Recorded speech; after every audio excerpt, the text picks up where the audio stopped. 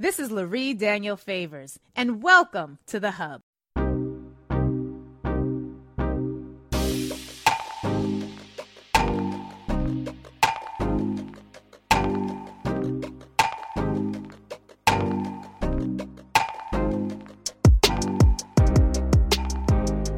All right, folks, listen, we are in our Hood Medicine segment, and we have just gone from talking about Crohn's disease and inflammatory disease, and now we are going back to the world of prostate cancer. You all may recall we had these gentlemen with us before to talk about what we need to know when it comes to prostate cancer. Y'all know that personally, this is a challenging topic for me. I recently buried my father, who was, prostate cancer was one of the many cancers that ended up taking his life. So when we talk about the need for early diagnosis, when we talk about the need for making sure that we are paying attention to the signs, I really take this seriously. So I'm so grateful for Dr. Reggie Tucker-Seeley being back with us today. He is the VP of Health Equity at Zero, the End of Prostate Cancer. And Dr. Tucker-Seeley leads the development and implementation, I've got inflammation on the brain, guys, implementation of Zero's health equity strategy to reduce racial, ethnic, and place-based disparities in prostate cancer. He completed his master and doctoral degrees in public health at Harvard, the Harvard T.H. Kahn School of Public Health, and a postdoc fellowship in cancer prevention and control at Harvard and the Dana-Farber Cancer Institute. His research focuses on social determinants of health across the life course, and he has a longstanding interest in the impact of health policy and social policy on racial and ethnic minorities and across some across some groups. No, folks, the word is socioeconomic groups. I don't know what's happening with my language today. Joining him is Chris Bennett, who is the Director of Health Equity, Community Organizing, and Engagement at Zero. Chris is a dedicated public health professional with years of experience in the public health sector centered around health equity and health disparities. Before he came to Zero, Chris designed and managed programs in homeless service and community health care and worked in the political sector, collaborating with state and local level politicians on health equity and advocacy. Both of these folks are here with us today, and I'm so grateful to have them here. This is such an important topic, and I know that prostate cancer has been top of mind for many of you in the audience, so we will be taking your calls at 866-801-8255. 866-801-TALK is the number, and so now let's get into our conversation. We welcome you back from Zero. So glad to have you back, Dr. Tucker-Seeley. Can you please, yes, let's give you that warm round of applause. Thank you so much for having us. Of course, of course. For those who may have missed the first time that you were here on this show, can you please let us know what is the mission for Zero Cancer and how do you do the work that you do? Yeah, so Zero is the nation's largest prostate cancer education, support, and advocacy organization. We provide education through our online materials. We provide support through our support groups, and we advocate for policies, in particular policies that remove financial barriers to screening and help folks as they navigate their prostate cancer journey. Thank you for that. I remember thinking, why didn't I know about you people before the last time you came on? Which is so interesting, Laura. We hear that all the time. And so that is what we are trying to do is elevate, to make sure Zero is a household name so that we don't have to hear that people find out about us, much later. Yeah. No, I'm really glad that we get to have you as a part of this space. So this is such an important conversation. Chris, I'd like to bring you to the audience just so that they can hear your voice and be introduced to you. You have spent most of this year settling into your position as Director of Health Equity. Talk with us about your role and the types of programming you've been planning to help promote prostate cancer awareness in communities of color. Yeah, absolutely. So it's definitely been a hectic year trying to implement everything and just kind of get the foundation settled. But I've been grateful to have such a phenomenal team and just such a great organization of folks that are truly supporting the work. I know oftentimes we talk about equity, we talk about racial disparities, we talk about all that stuff, but oftentimes we don't get that support. So I am extremely grateful for the support that I've had throughout this time and kind of getting settled in. Some of the programming that I've been really excited about, one in particular kind of jumps out to me, and that's the Prostate Cancer and the Black Community film series. And the reason, and the reason that's so exciting to me is because it's just a different kind of, it's a different vehicle to get the message out to folks, right? I think oftentimes, we talk about health in the Black community, and we talk about I don't want to say the same old things, not the same generic things, but I think this is a way that kind of gets the message out in a way that is very unique and just different. So it resonates with different types of people. So with the work of equity, right, we want to reach everybody where they're at. So I think this is just another vehicle to actually do that. So very excited. I got to stop you there, because when I hear prostate cancer and film series, I'm not quite sure I'm envisioning the right thing. It's funny, however, the guest we had on earlier who was talking about Crohn's disease was talking about the fact that we need to not just study the same couple of diseases that we study in the Black communities. There's a whole body full of diseases that also need attention, prostate cancer being one of them. But I'm going to need you to break down this prostate cancer and film series. Are there films about prostate cancer starring Are there really? Okay, break this down. There's a lot of them. So with this film series, essentially what it is we go to different communities, obviously primarily Black communities, and we'll bring a film with us. Right now, we're working with 3 wonderful filmmakers, and they each have films about prostate cancer in the Black community and what that looks like navigating them as a Black person. They are extremely powerful, extremely moving. We've had 2 that we've implemented and brought into the community, both in Atlanta, Georgia, and the feedback has been extremely phenomenal. So what that looks like is we'll show the film. After the film, we'll actually have a panel, and that panel will consist of a urologist or a provider. We'll have a researcher on there. We'll have our facilitator, luckily Reggie kind of doubles as both of those. So we have that kind of in-house. We'll also have the filmmaker on there. We'll have a community member / survivor, prostate cancer survivor on there. And so what we really want to do with that is honestly get questions answered, and then really just open up the conversation and challenge folks to be able to actually talk about this. And I know we'll get more into that later on, but that's essentially what the flow of that looks like. And it's, like I said, it's been really powerful, and I've been very proud to be a part of it. I'm so impressed because, again, I'm being reminded, and again, with our earlier caller or our earlier guest, the idea of not abandoning culture, but doubling down on culture and using that as a primary tool for health advocacy. Nobody else can do that but us. I'm just saying, we are some of the best leaders that we have been looking for. So Dr. Tucker Seeley, the last time you were here, you explained how health disparities manifest in cancer prevention and prostate cancer incidences in particular.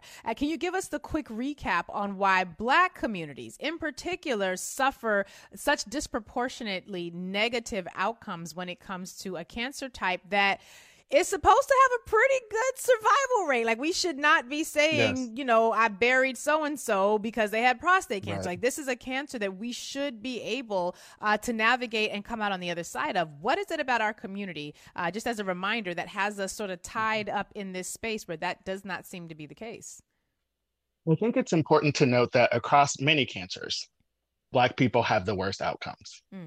And so it's not, it is in prostate cancer, but it is across, several other cancers as well. And so I think it's important to first think about, we as researchers think about cancer from prevention, detection, diagnosis. So what happens in screening, what happens in treatment, what happens post-treatment. So that would be survivorship. And then, what happens towards end of life. Across that continuum, unfortunately, Black people generally do worse. And why do we do worse? We do worse because of several issues. So one is, lack of resources. We may encounter financial hardship. We may have financial hardship before we get screened or before we enter the healthcare delivery system. And then also, issues related to knowledge, health literacy, issues related to beneficial social connections. So being able to get into the healthcare delivery system, having access to high quality healthcare. And also the quality of our healthcare is linked to the quality of the type of health insurance we have, which is linked to the jobs that we have, because you have to have a job to have health insurance generally. Right. And so when we continue to make those links, Black people generally sort of are on the low end of the hierarchy, sort of across those things. So unfortunately, we have sort of poor health outcomes across many cancers, and unfortunately prostate cancer as well. And it is unfortunate, as you mentioned, because when caught early, prostate cancer has almost a 100% survival. So wow. And of course, there are the other issues. You know, we often talk about men don't want to talk about their health. Men don't want to go to the doctor. But it's not just the men don't want to go to the doctor. For many of us, we don't want to enter a racist healthcare delivery system. So seems rational. Seems perfectly rational. So healthcare providers have to be trustworthy partners to us when we enter the healthcare delivery system to make sure that we get what we need from that system that we're entering. I'm working on a theory. It's not just my theory. Plenty of people have said this, that I am now presuming everything is racist until proven otherwise, because like everything's racist until proven otherwise. And I feel like when it comes to, you know, as an attorney in the legal profession, I have to presume that my clients have been wounded by this legal profession, and part of that wound came because they're Black. If I were in the medical community, which one day I may be, I'm still going to be a midwife, y'all. I promise you that's going to happen. Like, I have to presume my patients have had negative impacts or negative interactions with the medical history or medical system, and that racism was a part of that. I have to presume that if I'm going to be effective for them, because it's so very pervasive. And, you know, Chris, the last time that Zero was on this show, we had a lot of callers, and you all can give us a call at 866-801-8255, 866-801-TALK. We had many callers who were really able to connect with the stories that were being shared. It was almost part of it almost became a little bit of testimony time, like, well, I too, and I also, and me as well. And it was sort of like that. Yeah, brother, I've been there with you. Or yes, says my family also. What is it about the stories, the personal stories, that can drive men from our communities to be more open to not just speaking their truth, but taking in information that can help their truth to improve, that can help them make better decisions? What is it about the storytelling feature that features so prominently in our ability to get the help that we need? Yeah, I think it's that level of comfort, right? Knowing that this isn't something that you're going through alone. And I think that's something that oftentimes, you know, I know Reggie and I had a great conversation. We were able to go speak with a church in Atlanta, Georgia, Impact Church. And I think one thing that I had mentioned was, you know what, I can almost guarantee you, if you turn to the person to your right or to your left and ask them about prostate cancer, they'll know somebody if they weren't impacted by prostate cancer. And so I think just being able to provide folks with that space and with a safe space, right? Especially Black folks, you know, to Reggie's point, we always hear this narrative around Black folks don't want to talk about health. You know, Black men in particular don't want to talk about health. And we have a support group. And the irony of that is our Black men support group, folks talk about everything in that, right? Like, wow. But the reason being is because they feel comfortable, right? So just being able to provide people with that space and that opportunity to be able to kind of, you know, like you said, give their testimony, I think is something that we should continue to do. So one thing I do when I have guests on is I take notes, right? Like I've got pages and pages of notes from just conversations I have with every guest. And what's crazy about this is that y'all were not on when we had our last guest on. And she was talking about a completely different area of the body, but she said something very similar. Culture leads to comfort, which leads to being willing to be vulnerable, which is where the growth can happen. And I hear you, Chris, saying the very same thing, that when you create a culturally responsive environment, people are able to show up more comfortably and are willing to then be vulnerable enough to not just share, but to receive. But Chris, you look a little youthful. How are you connected to this? What is your why for this? How are you somebody, again, you appear youthful. I know Black don't crack, but what drove you to this space? How is this area that you are now dedicating your apparently youthful life to dealing with this? What is the personal story for you here? Yeah. So I say it all the time. Anytime I get the opportunity, I go on my little soapbox. I love Black people. I love my people. Well, there it is. You're a friend already. So for me, the one thing is, you know what, I've been very fortunate and lucky to have been able to navigate my life and get the privileges that I've had. And so I figured I'd be able to, you know, use these privileges and these tools to help folks that are in my community. Proud Los Angeles native, South Central. So anything I can do to help out my community, more than happy to do that. And obviously the disparities are just so incredibly high. Yeah. It's disgusting in the prostate world. So more than happy to help out. So y'all know I believe in themes, and loving Black people has covered a multitude of sins. That's all I'm gonna say. I know the love of Jesus does as well. I'm just saying loving Black people will cause you to make life decisions and to engage in areas that are going to be service driven. So that's a message. That's a freebie. Y'all can just take that one and tuck it away for later. Dr. Tucker Seeley, can you talk with us a bit about some of the biggest challenges to successful public health prevention efforts? Do you find that people are missing screenings for a small set of reasons? Are they missing screenings due to that lack of healthcare engagement, not having access, not knowing about clinical trials? What tends to be some of the primary disconnection points between Black men and getting access to the help that's available? I'm glad that you said points, because I think oftentimes we look for very simple solutions here. And there isn't one answer for why Black folks are not engaging in the healthcare delivery system and getting screened. I think for some, it is, a lack of access. So that is, having the screening sort of readily available. I think oftentimes too, we assume, especially those of us on the higher, socioeconomic end who have very flexible jobs, who can, take time off and, it doesn't necessarily impact us, assume that the rest of the world operates that way as well.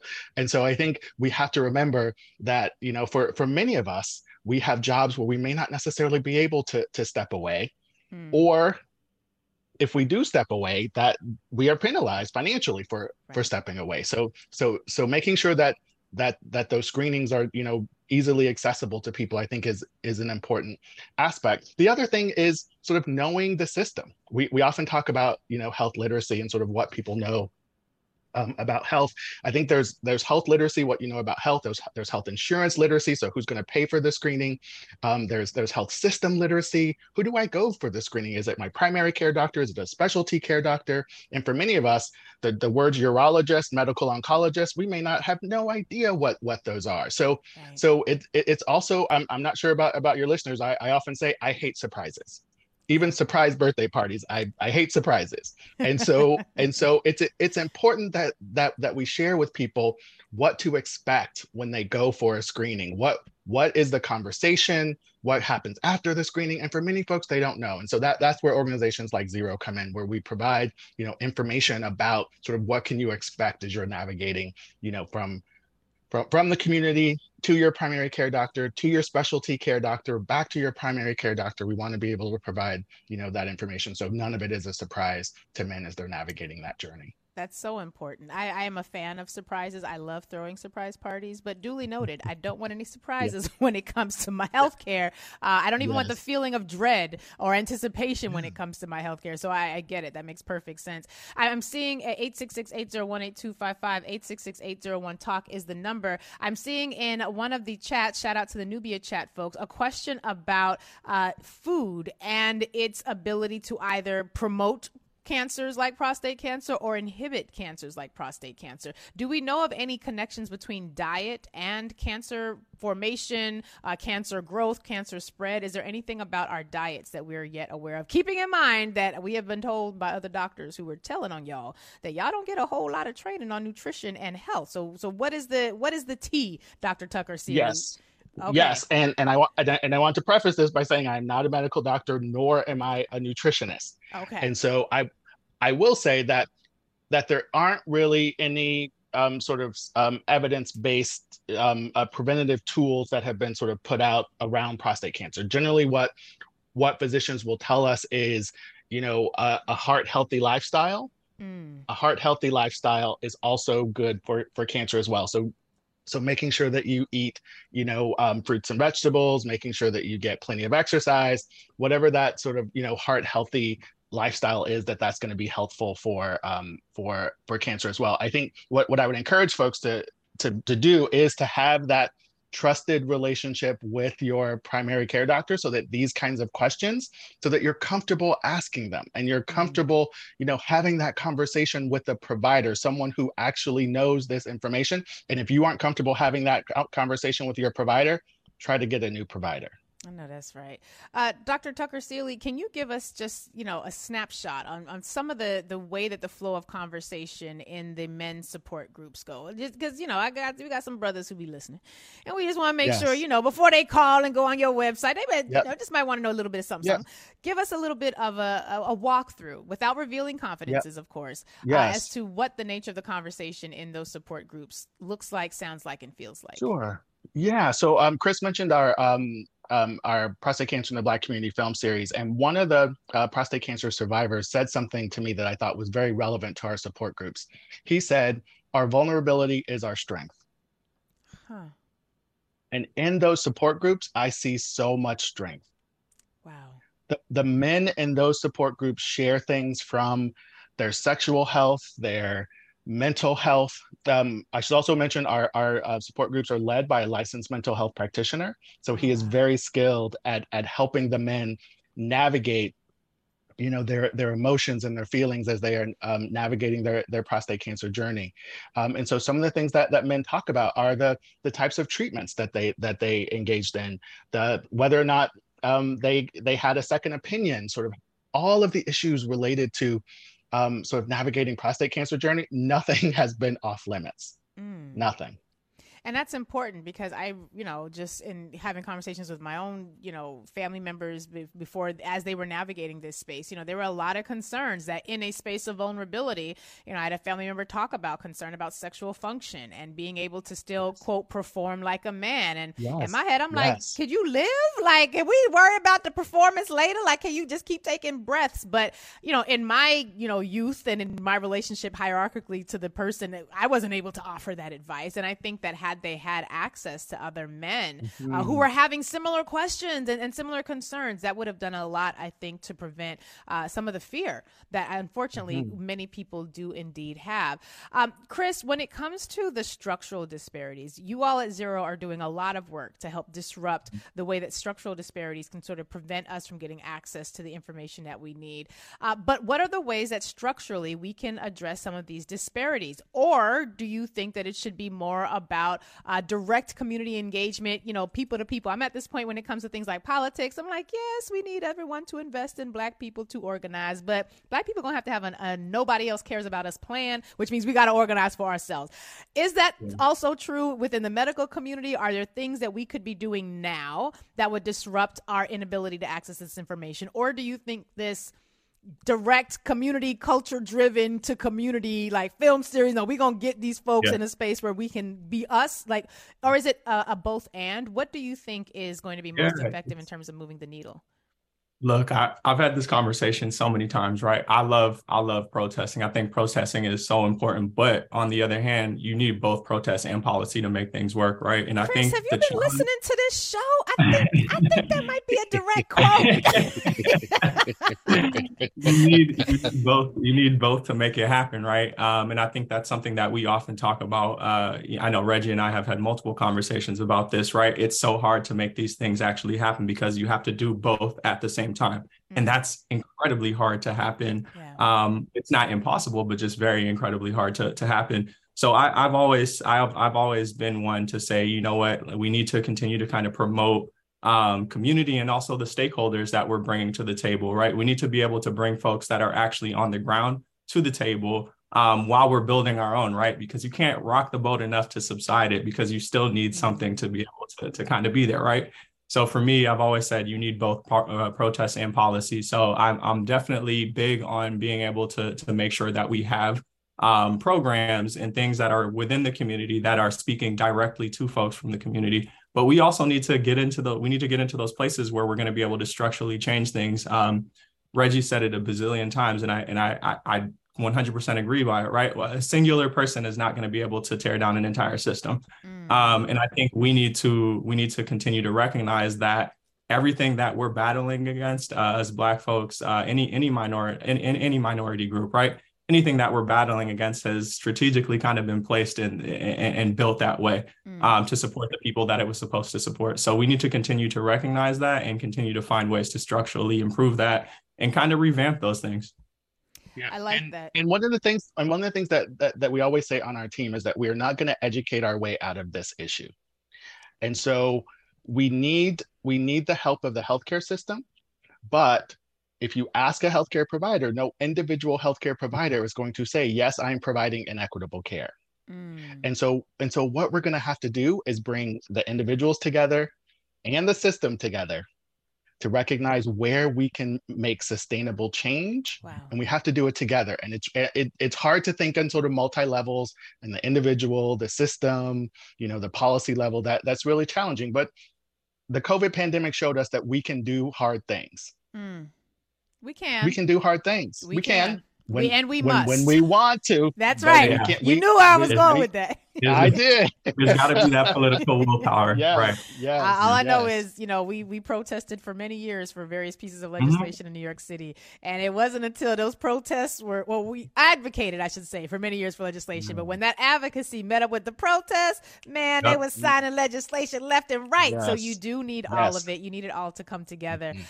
Dr. Tucker Seeley, one of the things that I'm always aware of is that when we talk about issues that pertain to Black people, we often don't realize that we're also siloing ourselves in some way. I think about this a lot when the issue of Black LGBTQ plus members come up, because some people feel as though we have Black people and then you have LGBTQ plus people. But we often forget, well, some forget, we will not let them forget on this channel, that you got a lot of us that, they're both. Like you're in that space of intersection. And we don't often do a really good job about talking about issues of prostate cancer when it comes to having an inclusive discussion that talks about what it's like to navigate prostate cancer as a gay man, as a bisexual man, as a transgender woman. And so when it feels in some ways like we're moving backwards when it comes to issues of race, when it comes to issues of equality on a whole host of platforms, how can we ensure that our Black LGBTQ plus family members and community members have access to this information as well? Are they also included in the brother conversation? That's what I'm calling it. I don't know if that's the real name, but are they also able to participate in those spaces? And are there resources specifically for Black folk who are navigating prostate cancer as also a part of the LGBTQ plus community? So that is a great question. And as a member of both of those communities, I take that question very, very seriously. To say that we have figured it out would be not an honest response to that question. Yeah.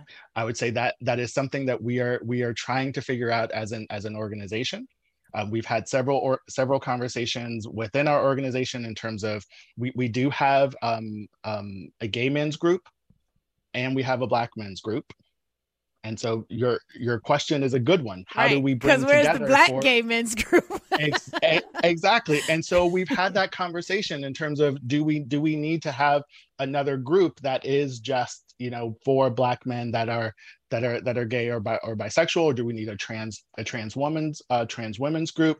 Those are all conversations we're having and listening to our community in terms of how best to meet their need, because the issues of sex and sexuality are such a key component of prostate cancer as people are navigating prostate health and prostate cancer. So I'm appreciating that there is room for growth and that we are going to expand the notions of inclusivity when it comes to this conversation, because it's just vitally important. And I feel personally compelled that whenever we're having conversations about Black issues and LGBTQ plus issues, it is my responsibility to remind us that, y'all, there's this whole other segment of people who are in both of those spaces. And I think more of us have to be clear and committed to doing that so that we disrupt sort of these binary discussions that leave a whole significant portion of our community left out in the cold.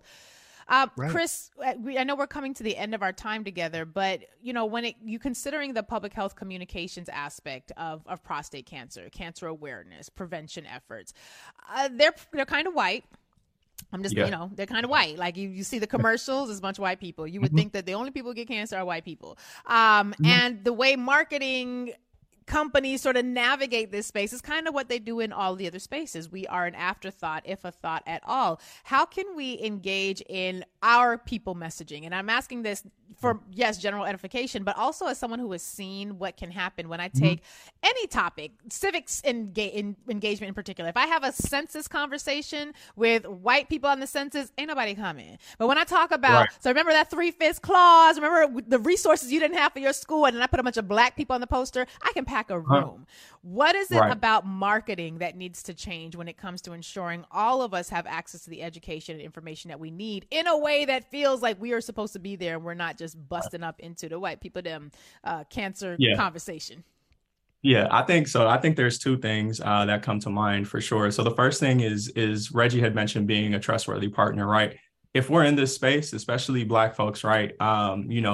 Folks might interact with folks on a health equity team and they might look like us on this call, right? But the rest of the organization might not look like that. So we have to do a good job of being able to build that trust and become a trustworthy partner, right? So we talk about three things in particular when we talk about being a trustworthy partner. We talk about competence, we talk about being honest about things, and we talk about being reliable. I feel like if we can cover those three bases, then that helps at least solidify what that foundation for being a trustworthy partner looks like. The other thing that I think of is just being an authentic messenger, right? And I think that is where we struggle, right? I mean, to be completely honest, it's been so fake, right? The messaging about why we're caring about Black folks just seems fake and very inauthentic. So if we can continue to just be authentic, especially for our people, right? For our communities, if we can continue to be authentic about the fact that, yes, we know the messaging, we know the marketing has not been something that it's been very performative. If we know that we can change it, we need to continue to figure out ways how to do that in order to make sure that we can resonate within our communities. I know I've had a ton of conversations with folks from the Bay, from New York, from the South, Georgia, Florida, everywhere in Black communities. And they're like, we talk about all these different types of things, but we do not talk about like prostate cancer within the community, but it's affecting us the most. So why is that? What kind of messaging? That means that the messaging is not resonating with folks. So we need to continue to do a better job. Organizations like Zero need to continue to do the work and actually do the work. And I think there are other organizations out there that are doing it, but we need to continue to build up, to be those trustworthy partners. It's amazing to me how important authenticity is for message delivery for our community, while at the same time, so many of us are taught to be inauthentic so that we can pursue these goals, pursue these career paths, pursue these dreams. And yet, when it comes to effective messaging for our folks, is right back home where you started, which is where the strength and the power is. Final question for both of you. Dr. Tucker, I'm going to drop that code switching thing in there. That was, we caught that. Yes. We caught it. We caught it. I'm just saying.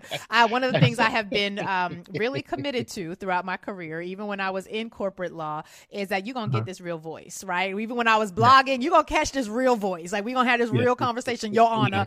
Because otherwise, who am I talking to? Like, right? If I can't be my authentic Black loving Black people self in all the spaces, and this audience is not all Black. We have a very diverse audience. But if I can't show up in that way here, who the hell am I benefiting? Like, certainly not myself or anybody else. So code switching is definitely a part of that as well. Thank you for making that plain. So to both of you, and Dr. Tucker, Steely, I'm going to start with you. What is the most important point that you think, out of everything we've talked about before today, even if it's not something that has come up today, what is the most important thing that you think Black communities need to know about prostate cancer? And Chris, I'll come to you with the same question after. Talk within your families. I think oftentimes, I mean, similar to what you said at the beginning, I wish I would have known about you earlier. Yeah. We hear that a lot, but we also hear, I didn't know this relative had prostate cancer till after they died. Oh my God. And so talk within your families. We have to know, because in addition to age being a risk factor for cancer, it's also, if you have first degree relatives who have had prostate cancer, that's also a risk factor. So talk within your families. And for Black men, if you are around 40 years old, start talking to your primary care doctor to get your PSA test. What you need is that baseline number, so that then you get it tested again, because what is most important, not necessarily that number, but the change in that number. So the velocity, so that is how much is it changing over time. And big jumps in that number mean that you would need to see a specialist. But you won't know about the big jumps if you don't have a baseline. Is that correct? Exactly. Okay. Yes. All right. All about that base, y'all. Get that baseline. Chris, what would you say the most important point that folks should take from this discussion? Yeah, definitely. Just to double down on what Reggie was saying. I mean, so I'm a basketball guy, played professional basketball for a while after school. And I think Oscar Robertson has a great quote about prostate cancer where he said, nobody talked about prostate cancer within his community and his life until people die from it. And I think that's real, right? Like that is what we're fighting. That is what we're up against right now in the Black community. So for me, I would say normalize having these conversations, normalize being vulnerable, especially folks that identify as Black men, right? Like we're just taught to just always be strong, always be on, always be those providers. And in reality, our caretakers, the folks in our life, the women, our partners, like they want us here, right? Our families want us here. Absolutely. So if we can continue to have those conversations, they're hard conversations, but if we can continue to have those conversations, that's only going to benefit us and our nuclear cores and our communities in the long run. So continue to normalize those conversations and get those conversations started earlier. Ashe. All right. I said that was the last question. I lied. One last question for each of you. Dr. Tucker Seeley, what are the projects that you're working on and how can we find and support Zero Cancer Online? I believe you all are a nonprofit. Correct me if I'm wrong. It is Giving Tuesday, Giving Season. Yes, it is. And then Chris, my question for you will be, how can we follow you in the work that you're doing online? So Dr. Tucker Seeley, let's start with you first. Yes. So yes, it is Giving Tuesday, Zero Cancer, zerocancer.org. Please go to our website if you want to support, any of our projects, our film series. We have that project. We have our support groups. We have a podcast series where we have conversations with survivors. We just had our health equity symposium last week, so that is online. And the individual sessions are on YouTube, so check those out. And also, as Chris mentioned, and I'll let him plug our film series, which we are hoping to expand to other cities. I love it. Chris, go right ahead. Yeah, no. So I'll jump into the film series. Excuse me. I'm working on the film series, working on making sure that we can implement that across the country. We're looking at a few different places right now. So if folks are interested, please reach out. Please reach out. Chris at zerocancer.org is my email. So folks, please feel free to reach out to me that way. And that's Chris with a K-R-I-S, right? K-R-I-S, yeah, right. At zerocancer.org. Yeah. So please feel free to reach out to me if you're interested in bringing that film series to your community. More than happy to work with you to get that implemented and make that a real thing. And then if folks want to follow me on socials, not on Twitter anymore. So Instagram, That Kid Juice. Please feel free to follow me on that. And just honestly, anything else that we can do at Zero, more than happy to work with you to make sure that we can get these conversations started and continued. So I lied again. That was my last question, but now I have a follow-up question to the last question. So if I were part of, say, a civic group or a church or a fraternity or a sorority, I could reach out to Chris at zerocancer.org and request a film screening. I could bring this to my local community. Absolutely. Okay. Absolutely. You can reach out to me. We'll make it happen. We'll get you connected to resources, make sure that you get the toolkits and other things that you need, get you connected to our support group. We've got a lot of great tools. We really do. But we just want to make sure that we're getting them out to folks. So that's the easiest way. I love it. So Thank you both. Oh, yes. Go right ahead. And leading this team, I want to say that we can't do it tomorrow, because it's just three of us. Right. So we are happy to work with you to make sure that we can schedule a time where we can have the film series in your community and work with your organization to increase education and awareness around prostate cancer generally and prostate cancer disparities specifically. I had to laugh because as a fellow leader of a super small team, you got to be okay. Now we can't come. It ain't gonna be this week. I'm just saying, give us some time. It's been such a pleasure having both of you here. Really appreciate you helping us to navigate a really challenging conversation, one that I think is so very important, and not just because of my own personal connection to it, but because it's just far too many of our brothers are taken from us for far too many reasons. And if we can prevent some of them, then I will feel like we've accomplished some things. Thank you both for being with us today. It's been a real pleasure. Thank you. Oh my.